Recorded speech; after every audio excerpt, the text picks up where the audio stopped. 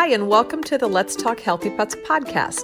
I'm Dr. Karen Becker, Dr. Mercola's Chief Wellness Veterinary Consultant, and I'm excited to share with you the latest news about pet health to guide you in keeping your animal companions healthy, comfortable, and happy throughout their lives.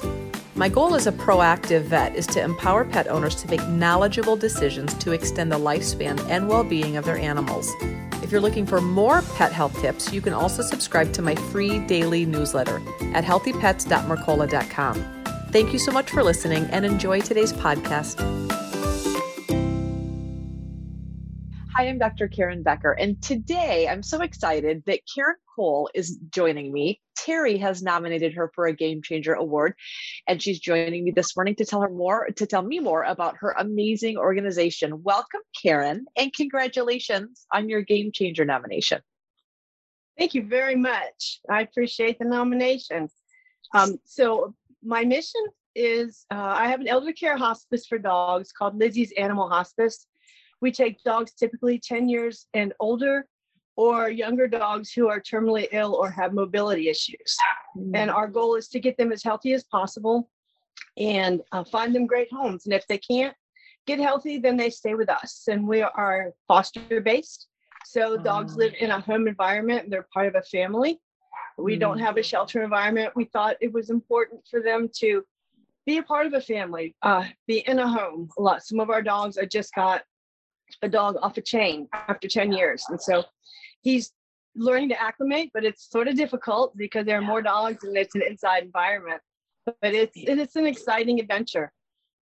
And Karen, back up and tell me a little bit about how this came to be. There was a Lizzie. Tell us a little bit about how you started into this amazing program.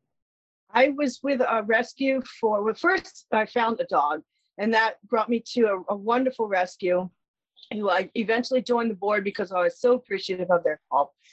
And I noticed that we didn't have any older dogs. And so I said, let's, go to the shelter and pull the 10-year-old, the 8-year-old, the 12-year-old. And they said, no, they're not adoptable and they're expensive. Keep walking. So I just said, okay, I'll do my own thing because those are the only ones when you walk in the shelters, they're the ones that everybody walks by and they're great. They're already trained, they're happy, they have lived a good life and they have a good life to live further. So that's when I started Lizzie's.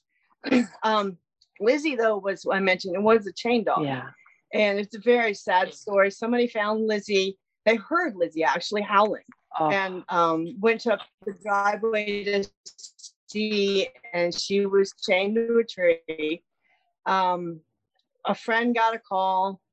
We went over there and I told her, I said, let's see, the gentleman did agree to let us have Lizzie and brought her in, and she was in such bad shape. We thought maybe she would have 2 weeks and got all the hair. She had so much hair on her, she couldn't even stand up, and got all the hair shaved down, got her to the vet, and she lived for. So that's how she got the namesake. Yeah. That's beautiful. And Karen, did you, when you found Lizzie and when this kind of rattled your soul and you said, you know what, this is an unfilled mission in my area, adopting older unadoptable dogs that need homes. It's so interesting because it's not uncommon, I have found, in shelters where, of course, the younger animals get homes faster, but that doesn't mean that there's not this amazing community of people that are more than willing and happy and able to adopt older animals or terminal animals. So talk a little bit about how you get the word out that these older animals or maybe animals with special needs need homes. You have a team of volunteers, obviously, that help you, as well as foster homes at the same time? Yes, we have my volunteers help me do meet and greets. We also do a lot on Facebook. We post on petfinder.com all of our dogs. And what I found is, like you said, a community of older people who say they don't want a dog for 10 to 12 years. They're good with 2 to 5. And then we have people who just the other day or a couple of weeks ago, I adopted a dog that had DM, What it is the dog is eventually going to be paralyzed completely, and his back end is paralyzed now. And she said, but this is what I do. I'm a nurse, and I take dogs like this, give them a good life. And she sent me a video the other day, and he was in his wheels and in the lake, and not lake, in a just in the stream, just water, where he could just romp around and have fun enjoying. With the other dogs. Yes, isn't it exactly. just wonderful? I mean, there are, superior people adopt dogs, but extraordinary humans take these dogs with a little bit higher needs, or older animals, or terminal. So it's so inspiring to meet the people that are excited to provide care for the rest of these animals' life. It's just so wonderful. Do you have, do you also receive calls from dogs like Lizzie that need to be rescued, or is it primarily your organization going out and finding older dogs in shelters, or a combination of both? I take very few from owners. If it's a situation where the owner's passed away or the owner's going into a living facility, then I will take the dog. It's very seldom will I take a dog. Sometimes I do take a dog that the people just don't want it anymore, that the dog peed on the carpet and they just bought a new house and they don't give the dog a chance to acclimate. I know that dog is going to head to the shelter. So in that case, I will bring that dog in if we have the room. And that's the key. We're foster based. So, and we're very small. Lizzie's is a very small organization, but I like it to stay small. I like it to stay personal. People who know Lizzie's know me, so they can put a face with the name of the group. But we don't get a lot of grants because of that, because we're small. So that helps that people know they can put a face with the group. So when I just sent out a plea for a $4,000 surgery that's coming up at the end of the month. And so I've created those relationships where people are willing to, help out a little bit more, as opposed to a larger organization who can get grants. You can get them easily because they have a bigger platform than I do. Yeah, I totally understand that. And that's one of my goals in doing these game changer interviews, is to help people just like yourself with wild passion in their heart, help get the word out about the amazing work that you're doing. So I love these stories. And I'm sure that prior to you meeting Lizzie, of course you loved animals, but you probably had no idea that your life would go in this direction, in the sense that you have this unbelievable mission of helping unadoptable older animals have forever homes that are magical until the day that they depart. It's a fantastic thing that you're doing. I have to assume that when you get up in the morning, in your heart how much good you're doing. But what do you love most, Karen, about the work that you're doing? I love the success stories. I love the dogs that were so down and out. We're like, I'm just not really sure, but we'll give it our best, and then we can get them healthy. Sometimes it's just a few days. They just needed a couple of days to acclimate, and they just were found on the side of the road, and they just needed to be able to breathe. And then you find this fantastic home. I actually had one that I placed, a little dog, and the next night he didn't do well, and I placed him in a home, and I said, I'm going to take him back. I'm not sure. And I thought by the end of the morning he was going to be gone. And he perked back up, took him to the vet, and the vet's like, yes, he's in kidney failure. He is in heart failure. He's in renal failure. He's in everything failure. And so I told the doctors, I said, I understand you didn't sign up for hospice, but this is a situation and you don't have to take him back. I'll keep him and I'll do hospice. And they're like, no, we'll take him through hospice, but he lived for another 2 years. Wow. So that's a good thing. Yeah. I mean, she was on top of it every day. She made notes. So when she went to the vet, she said, here's what we did today, here's what we did yesterday. And so they were able to monitor it and make sure that his meds were right on the spot. So for 2 years they had him, and that's a good thing.